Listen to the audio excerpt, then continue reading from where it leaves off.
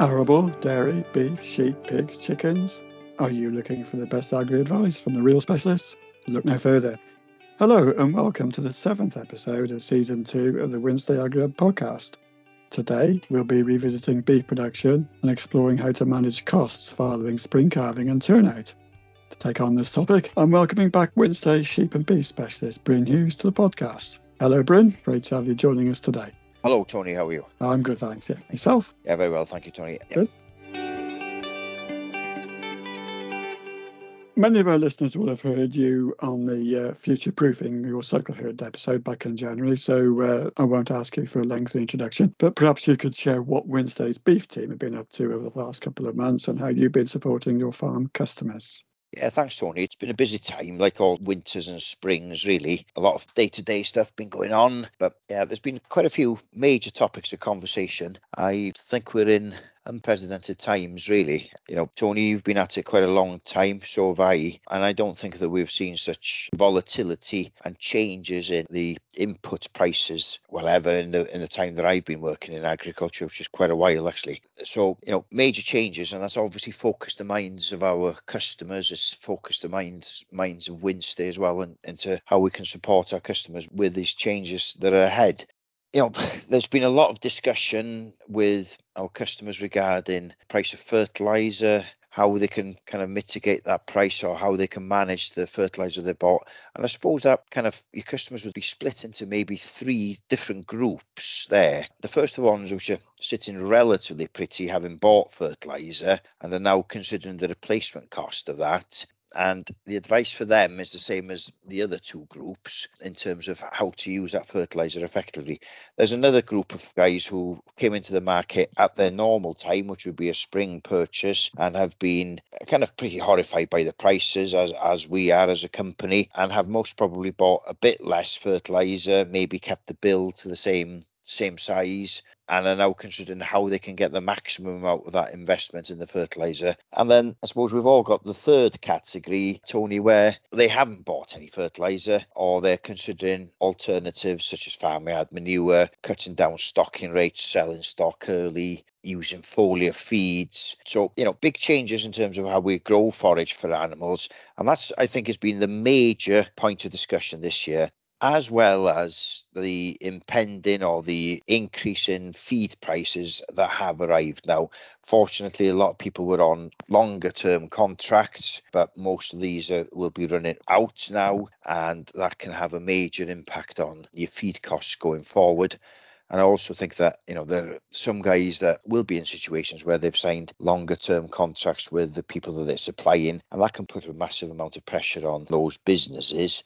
So, you know, real challenging times, Tony. I don't think we've seen times like this before. So it's important that we provide some advice to our customers and try and help people through. And possibly is a time that doing the same thing the same way may not be the answer at the moment. But there we are. It's what we've got to deal with, isn't it?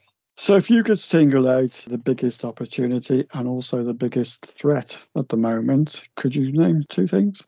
Yeah, I think the biggest opportunity is that I think there will be a focus a bit on home supplied agricultural products. And, you know, the way that manifests itself, it really is that the price for beef is very, very buoyant, as high as it's been for quite a few years. So, you know, good cull cow prices, good finished beef prices, and good store beef prices as well. And also all the way through the chain, the prices for the finished products are good. Whether they're good enough to cover the increase in cost is really up to the efficiency of the farmer. So there's a real opportunity there. And I also think that the red meat sector, we have got an opportunity to utilise feeds that can be utilised in other areas, forage being the main example. But, you know, there is an opportunity there, whereas, you know, the white meat sector, which is a sector that we compete with, have got a real challenge in terms of 85% of their costs would be feed. So you could see that relatively quickly there'll be an increase in the price of pig and poultry meats. So yeah, big opportunity in terms of increased prices. The main threat, I think, is, you know, how do we cope with these high input prices? how can we be a bit more efficient? And, something that the advisors, including ourselves, have always relied on is that, grazed grass is cheapest, forage is cheapest. That still is, the factor there, it still is, but that is considerably more expensive than it used to be. So efficiency on that front is key as well. So big opportunity, huge threat. And I suppose there's another threat as well, Tony, which is well documented, and it's equally important for farmers as to the general public, is that there is, and I don't like the word crisis, I suppose, but there is the cost of living crisis as well, isn't it? That, heating oil for rural communities is expensive, fuel for cars is expensive, all insurance costs have gone up. So there is a real squeeze on there. And then it's important, isn't it, that we focus on getting profitable output to cover that squeeze on the rest of what we're doing. So, challenging times, Tony. I'm sure we've heard it all before in terms of challenges, but I think this is a real tough one, really. Yeah. Moving on to, what we're here to talk about today, the cows have calved, getting towards the end of April now, so mostly back out onto grass. So what's your advice on setting targets, managing them and so on?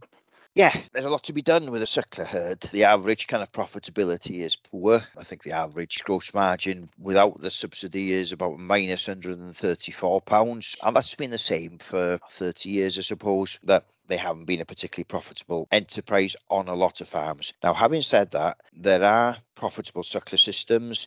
They appear in costings. I've worked closely with a few of my clients where we have put positive change into place and turned around what were Cinderella enterprises really on mixed farms, and we've turned them around with a few focus on a few points to being quite profitable parts of the business as well. Okay. Also, got to focus on the fact as well that a cow does add value to a farm in a number of ways. Farmyard manure this year is a very, very valuable commodity. There's a lot the cattle can do in terms of fertility in mixed farm situations with arable crops, and also they're a reasonably liquid form of cash, and you can sell cattle and help your bank balance pretty rapidly as well. So they have got a place on farms, but if you don't focus on what makes them profitable, you can soon lose money with them as well. So if we start off with the basics, to be able to measure and manage, really, you need to know your cost of production with the schemes. Now, with the suckler cows, there's a number of schemes available, and they don't need to be too complex to work out your cost of production.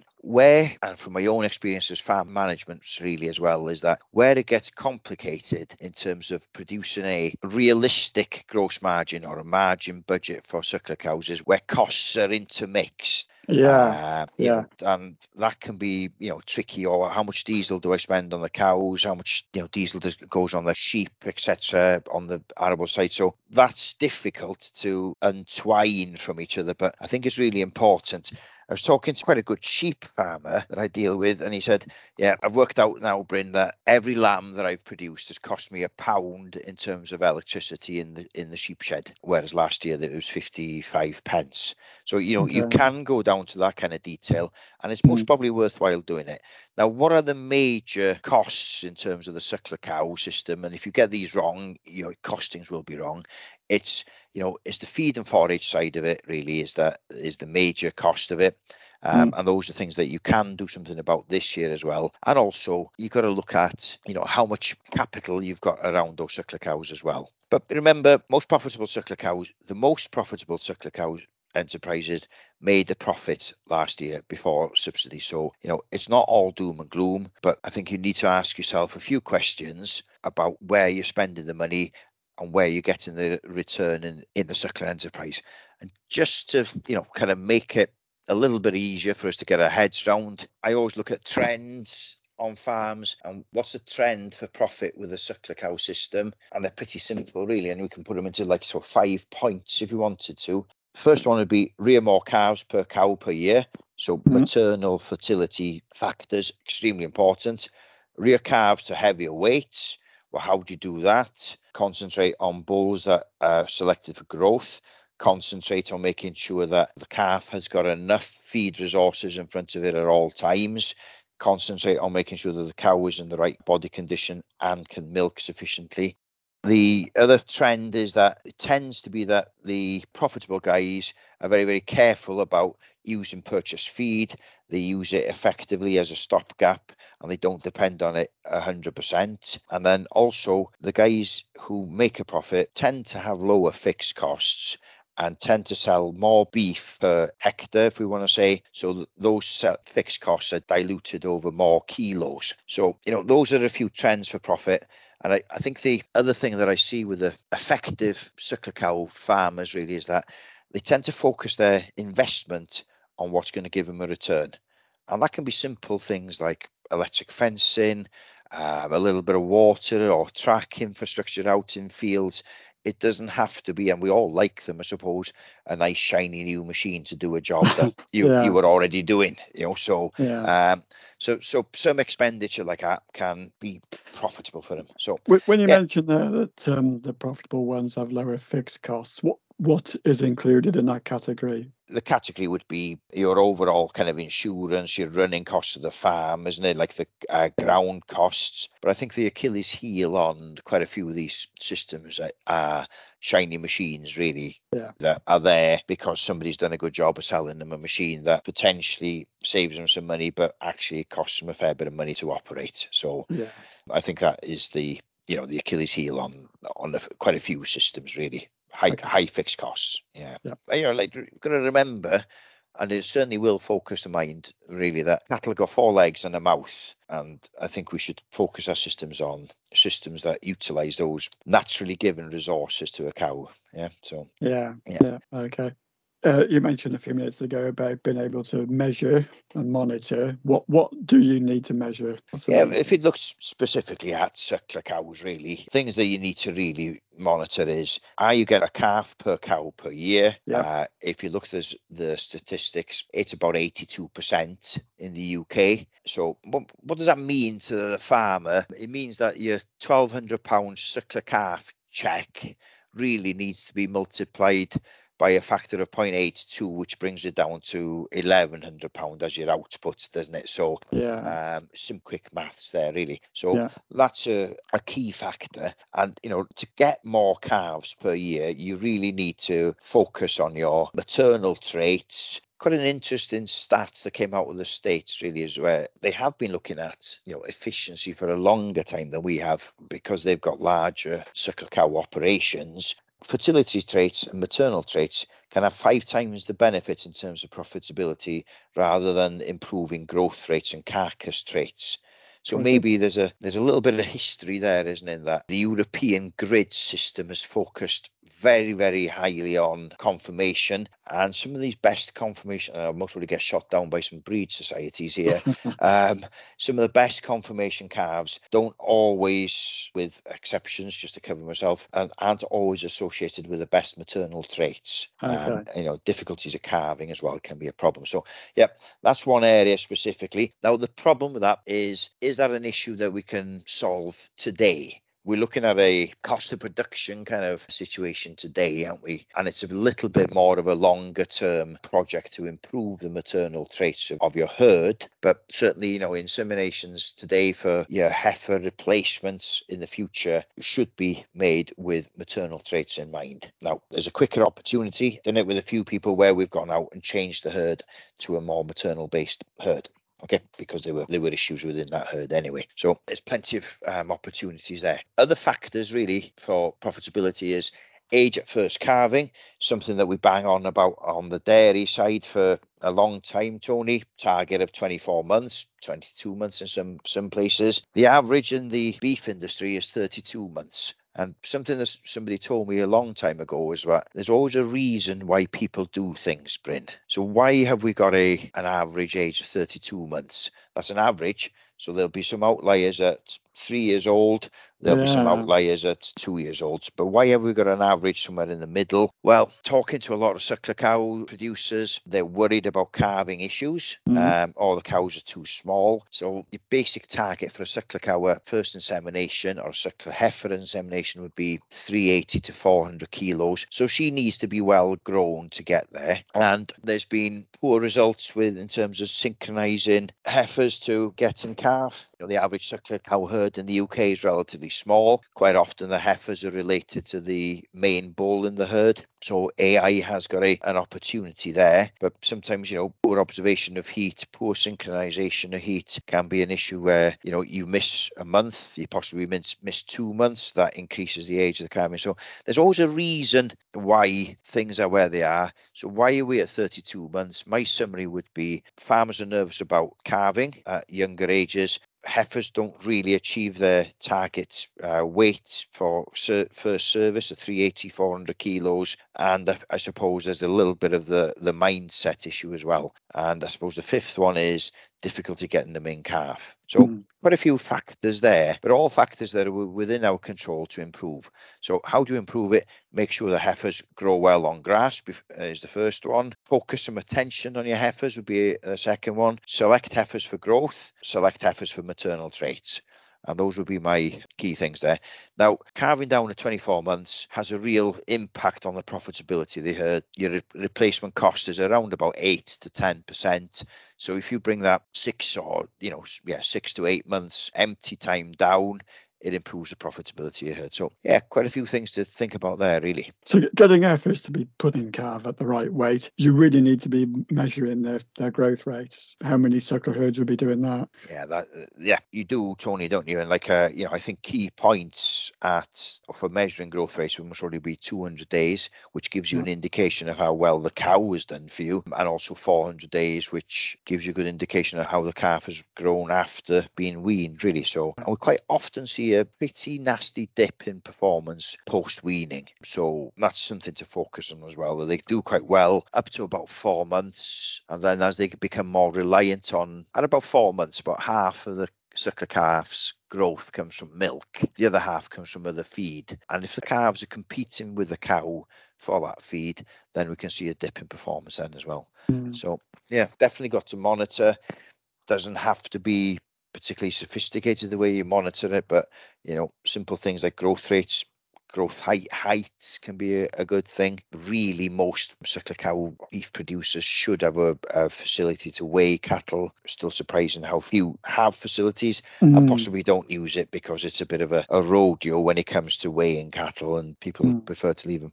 But a lot of our customers, unfortunately, are in TB areas, and they're quite often running through races and crushes at a frequent interval with that. So, there's an opportunity there to monitor performance, isn't there? Yeah. So right now then, like I say, we're towards the end of April, the cattle are at grass. What can they do to better manage their grassland? I mean, you did touch on electric fencing earlier. Is that something they could all I think there's an opportunity there, Tony. Now, obviously, fertilizer is very, very expensive. So the days of throwing a bit of fertilizer around and hoping for the best are most probably behind us, but getting the most out of that fertilizer that you bought is key. We haven't had a good growing April, really. Been too cold and been too dry, so now is the time really for that fertilizer to go out. You've got to remember that 60 to 70% of all the grass is grown from April through to the end of June, start of July. So that's our peak grass growing period. Yep. So if you've got fertilizer there, now's the time to put that out. And how do you manage that then? Calves, really, to get the most out of it, cows and calves need to be in between 8 and 10 centimeters of grass. Okay. Now, if you can do things, we used to do it 30 years ago, I suppose, forward creep grazing for calves, really beneficial. And if you haven't got the infrastructure, or you can't keep the calves and the cows in the right place, which does happen with that system, you can also look at rotational grazing. We're in a lot of areas have got smaller fields. Splitting the field in half by a water trough can give you real benefits, and real simple and cheap to do. And try and move the cows around. Most people know about rotational grazing. It doesn't have to be capital expensive, but a couple of electric fencing units and a bit of patience can pay real dividends. I think statistics, Tony, correct me if I'm wrong, there's about 30 or 40% more growth in rotational grazing systems than there is in set stocking systems. So again, big benefits to be had there, isn't it? I think with the rotational grazing, you've got a better picture of how much grass is ahead of you as well. When I set stocks, when the grass is run short, it's too late, isn't it? Not much you can do about it. And there's a key point there, really, isn't it? That allowing grass to recover. First one would be the real simple things, when they're really the grass grows grass. So if you can keep 3 leaves on a one grass plant, it will grow more grass for you. If you bear it down to the floor, it takes a long time to recover from that grazing. So if you wanted to get into technical things, put the cattle in at 3,000 kilograms of dry matter or plus, which is 10, 12 centimeters. Take them out at 6 centimeters. The beer can thing is quite a good thing, isn't it, Tony? Where you put a beer can vertical on its flat, and once it reaches the height on its flat, it's time to take those cows out. So, yeah, lots of things we can do. Lots of great resources out there. AHDB, HCC have all got good resources on grazing management. We're here as a WinState team to help you with grazing management. And to get the most out of that grass is going to be absolutely key this year, isn't it? It is. I imagine this year in particular, probably as good a year as ever to be on top of your weed control, because they reduce the amount of grass available. Yeah, and it looks like, I suppose we say this every spring, but it looks like a bit of a weedy spring, doesn't it? Like grass is slow to grow, but the weeds always seem to, because they've got a bigger root reserve, seem to crack on. And there's an opportunity with weed control as well, to put a bit of foliar feed in with your weed control, which, it's an efficient way of growing a bit more grass, in that you can kill your weeds and you grow a bit more grass, and you're doing a pass anyway. So I think there's an opportunity there for farmers who maybe haven't gone fully down the foliar feed route to have a bit of a play with that. And it certainly helps with weed control, and it certainly helps with growing a bit extra grass. So there's an opportunity there. Yeah. So with the calves, is it worth creep feeding, or does that depend on the season each year? The straight up answer is, if your grassland management is excellent and you've got grass in front of them all the time, it's the same equation as lambs, that you don't get a benefit from creep feeding in some trials. In most situations, Tony, the young animal on the farm is the most efficient converter of feed. We're all paid on weight, and creep feeding can have real benefits in terms of pushing things along when the grass isn't growing, or where you've made a bit of a mess up of your grassland management, or where the weather's against you. So there's still a potential profit with creep feeding. I would encourage people to do so. Yeah, the creep feed is dear, but remember that these young calves and young sheep are very, very efficient converters of feed, and they're a lot more efficient at this stage than they are later on in the season. And also in terms of tonnages and costs, they'll eat a hell of a lot less creep as babies to get up to their weight than they will later on. So I think it's a good time to focus feed into situations where you're not sure if you're going to manage your expectations in terms of grass growth. Growing a lot of grass and having it at the right stage at the right time is a real skill.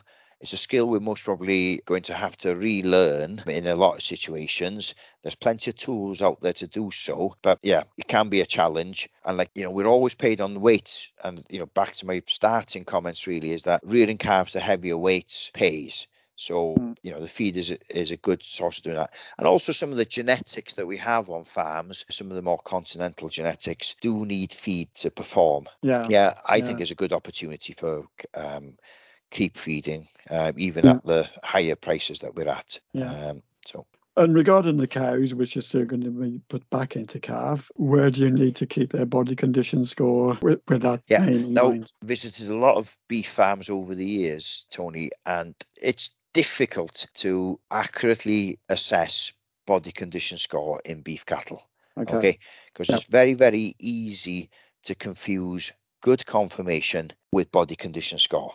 Okay. And that is, like a few simple points that I kind of try and make to people is that, cows are calving, suckler cows are calving. You want to be able to see 3 ribs on them.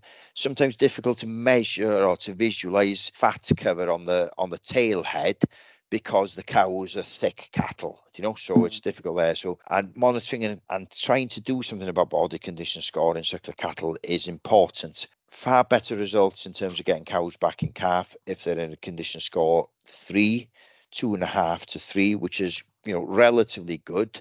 If they're below or above that, you have problems getting them back in calf. And it's the same with sheep as well, really. If you can keep sheep or cattle on a relatively level plane of condition, you will get better results. Okay. Why do I say that? In that it takes 2 or 3 months of good nutrition to put a condition score point back on a cow. It's about 60 kilos, 70 kilos. it's about 10 kilos on a sheep. So that's a lot of feed resources to go into them, and it generally takes a couple of months to get them back into that condition. So if you think that your cows should calve at a condition score of 3 ribs showing, if they drop a lot of condition then because you've done something poor with the grassland management, there's not enough grass in front of them, or they've had a dry period like we've had today, they can lose body condition very, very quickly. You want to get them back in calf by about the 100 days mark, Tony, don't you, to stick to your 365-day calving interval. You haven't got that 2 months to play around with. So keep those cows in the correct condition up to and beyond the time that you're serving them. You're putting the bulls back in. And that's where I think that people, miss the boat a bit with it. Oh, yeah, there's grass out there. We haven't had a grassy April and we missed the boat a bit. Yeah. Turning our attention to forage, what do suckler herd farmers need to be planning now for next winter's forage, or maybe even later in the summer as well, things like catch crops and so on?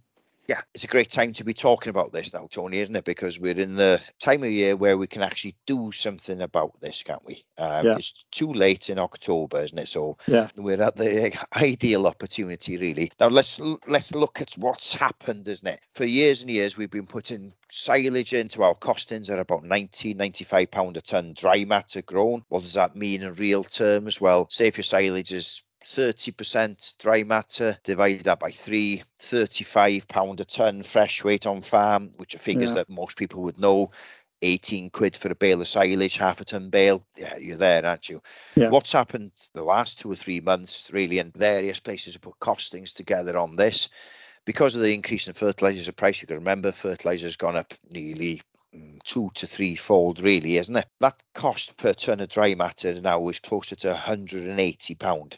So your grass silage cost has doubled, which means that a suckle cow through the winter, the cost of keeping her, if it's a silage-based system, has doubled. Now, a quick glance at any costings will tell you that there isn't that much scope within the costings to make money if your silage cost has doubled. So, we've got to look at strategies to reduce the cost of feeding the cow during the winter. Now, I suppose there's 2 camps here, Tony. One where there's an opportunity on farm where they've got lighter ground or freer draining fields or to outwinter, or possibly a better option is to have some flexibility through the winter. I've found heavier farms over the years, and a strategy that's worked well for me is that I've grown some cheap enough stubble turnips in a few fields. So say that we have a dry period in December, we've turned the suckler cows out for a month, 6 weeks, saved a bit of work and saved a lot of cost. So even if you're on a heavier farm, as long as you manage it carefully, there's an opportunity there to reduce your wintering cost. On lighter ground, I would definitely, now's the time to do it, really look at long-term brassicas. Things like kale are a good outwintering crop, and had a lot of success in the last 10 years on outwintering cattle on grazed fodder beet, and the cost of production of those is about half of that of grass silage at the moment. Rough figures really there, but it all depends on how good a job you do on growing that crop. But a decent yield is about half. And also, if you're on a farm where the wintering is a bit heavier, there's still an opportunity to grow maize. Maize, again, because it doesn't use quite as much fertilizer, and you can utilize farmyard manure with maize, again, lower costs as long as you grow a good crop of it. So there's opportunities there. Now let's look at some of our listeners might be sitting there thinking, oh, can't really do any of those things. You can still buy decent quality hay at around about £100 a tonne, which works out about £110, £115 a tonne dry matter. So significantly cheaper than you're going to make silage this year, unless you bought your fertiliser early on in the equation, isn't it? So those are real tips, really. And we're here as a WinStay team to kind of steer people in the right direction or provide advice on the agronomy side of those strategies that people can employ to reduce the wintering costs. And I suppose there's also the other strategy that farmers can employ, and a lot of people have, isn't it? Don't keep anything that is a problem in terms of their poor fertility. Try and sell your stock a little bit earlier, get the growth get them away, get things to perform on your farm, and don't carry any passengers through the winter. So and just remember at this point as well, Tony, is that some suckler cow systems are profitable. It's not all doom and gloom, but the profitable ones focus on the issues that we discussed earlier on. Okay. And I suppose the other one is make the most of the grass that you got on the farm as well. Rotationally graze, try and grow some standing hay for the winter. That works well even on heavier farms. So plenty of options there. Okay, Brendan, that other hot topic at the moment, multi-species lays and red clover, what are your thoughts on those? Yeah, it is a hot topic, Tony, and there's a fair bit of noise out there. A lot of people kind of advocating it. I suppose one of the things that's really pushing it this year is that some research done over in Ireland has shown that you can get good growth with using about 70% less nitrogen input. So that's a cracking headline, really. Where does the nitrogen come from in a multi-species lay? Well, it's really reliant on the legumes within that, isn't it? And there is nothing new about a multi-species lay, Tony. Now, if we looked back in the history of modern agriculture, there was a thing called the Cockle Park mix, which was developed up I remember that. Yes, in Newcastle. Yeah, and what was the Cockle Park mix? Well, it revolutionised upland and hill farming in the UK. It was extremely popular all over the world. And what was it? Well, it was basically perennial ryegrass, cocksfoot, timothy, and a mixture of English red clover and basically wild white clover mixes. So that was the mix. And, if you have a mix like that, we've got them in terms of our centenary mix in our catalogue. It's an excellent mix that's going to grow you a lot of grass, relying on the input of nitrogen from the legumes within there. Now, we can go a step further than that by adding different legumes, bird's foot trefoil, vetches, and etc. But you just need to be a little bit careful when you go a long way down the multi-species route, in that they become slightly more difficult to manage than the standard, and possibly don't stand up to heavier grazing regimes that that classic kind of Cockle Park mix will stand up to. So lots of opportunities there. And if we put it in real basic terms, remember that a newly sown lay is going to be a lot more productive than an older lay or grassland that hasn't been farmed particularly well. So, that's some of the benefit that we see with these multi-species lays, is that they're fresh seeds. Okay. But lots of opportunity there.